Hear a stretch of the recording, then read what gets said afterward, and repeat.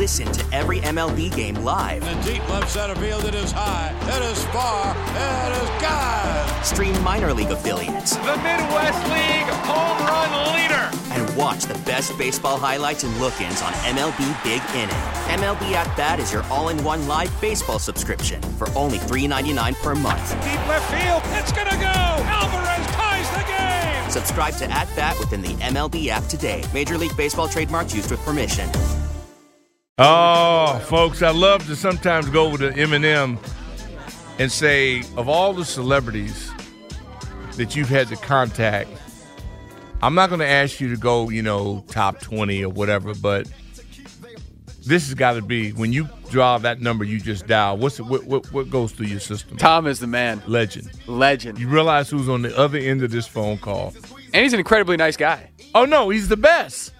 He's the best, and I'm so happy that Kevin's in the Hamptons because with him out of the state, I know that we get a better access at the legendary Tom Loverro. Tommy, your video was fantastic. You're doing karaoke. You're entertaining hundreds of people on the beaches in Florida, man. How do you live with yourself? Well, you know what, Doc? It's for my people. When I walk through the condo complex here, people walk up to me and say, "Are you singing tonight, Tom?" And I say, "Absolutely." Tommy, we're blessed, man. Doc, I've even come up with a stage name. Okay. It's Tommy Purify. Tommy Purify. I'm the Lost Purify brother. Oh, there was a Purify. There was There was a James and Bobby Purify that had a song called "I'm Your Puppet" in the late 60s. Your puppet. Yes. That's right. Well, I'm the Lost Purify brother. That's a good deal. Loverro, being in sports is what you do for a hobby. And and nobody wants to be in a boring town or a boring state. But has Snyder actually exceeded your expectations in terms of being notable or generating interest over his entire span? It seems like it's the gift that just keeps on giving. Well, in terms of the measurement of a human being, absolutely. Yeah. There's no, I don't know of any other measurement for somebody who I've ever covered like this in sports. There's no level he won't stoop to. It's just I joke around that there in factories sometimes you'd see a big like blackboard. How many days since the last accident, right. And it'd be like 10 or 20. With the Commanders, it's always 0.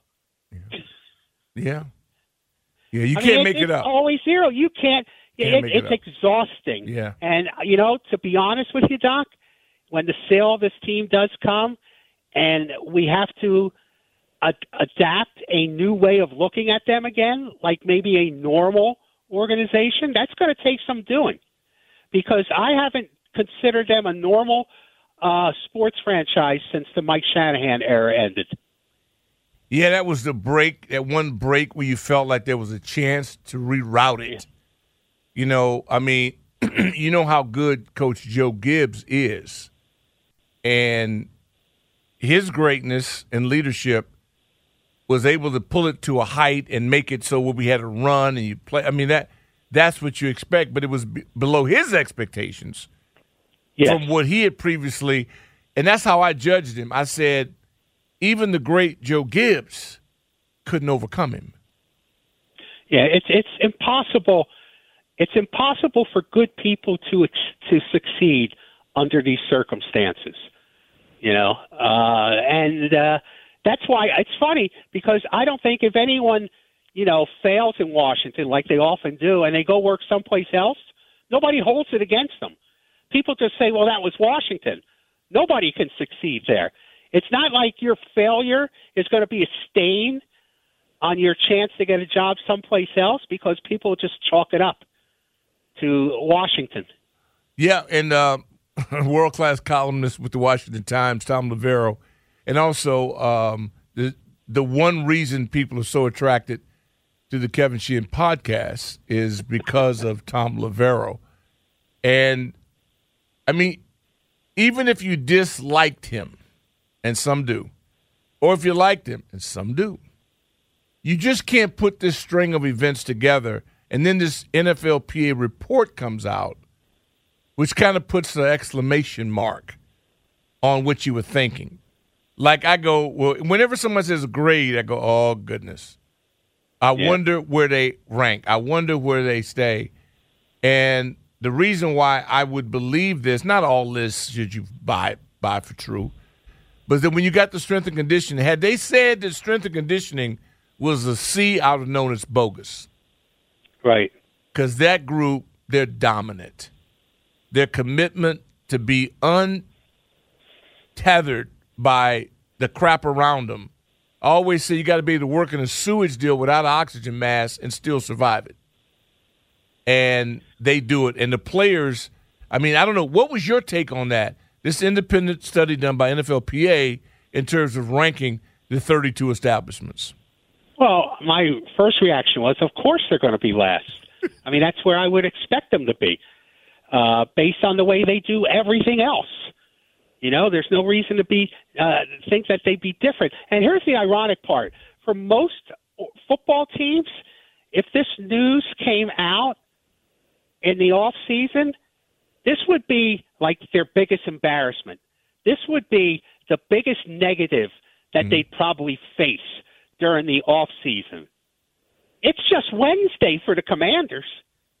You know, it's just another day. It's a piece of lettuce sandwiched between the shame sandwich of the Post story about Snyder, you know, trying to hold up his fellow NFL owners by indemnifying him, and then the Don Van Natta story in ESPN about the investigation into bank fraud.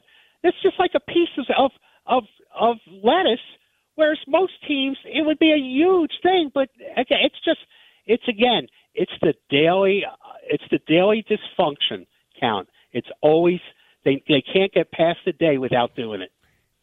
Now that we get a little bit closer to the gridiron itself, and we just had a bank of callers that called in, and it really, really drove me nuts. I'm thinking, people go, well, Ron said this about the quarterback. I go, why are you guys reacting to this? He's only got one guy at the position. What difference does it matter what he calls him? Well, he said he was the starter last month. Now he's what difference does it matter what he says? He only has one. And it's March.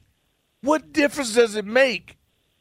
And I go, is it me overreacting to this, or is this just plain ignorant? You know, I got to tell you, Doc, the quarterback one reference bugs me. You know, I mean, it's like saying, you know, he's going to have to win the job, but it's his job to lose. Well, if it's his job to lose, well, every player on the field can lose their job. That's so normal. That's what makes football so different. Yeah. You know, because there's no guaranteed contracts. It's not going to cost them anything. You know, for most of these players to say, well, we got somebody better than you, you're going to have to sit down on the bench. I mean, that's the way the game operates. But the quarterback one reference is disingenuous, you know?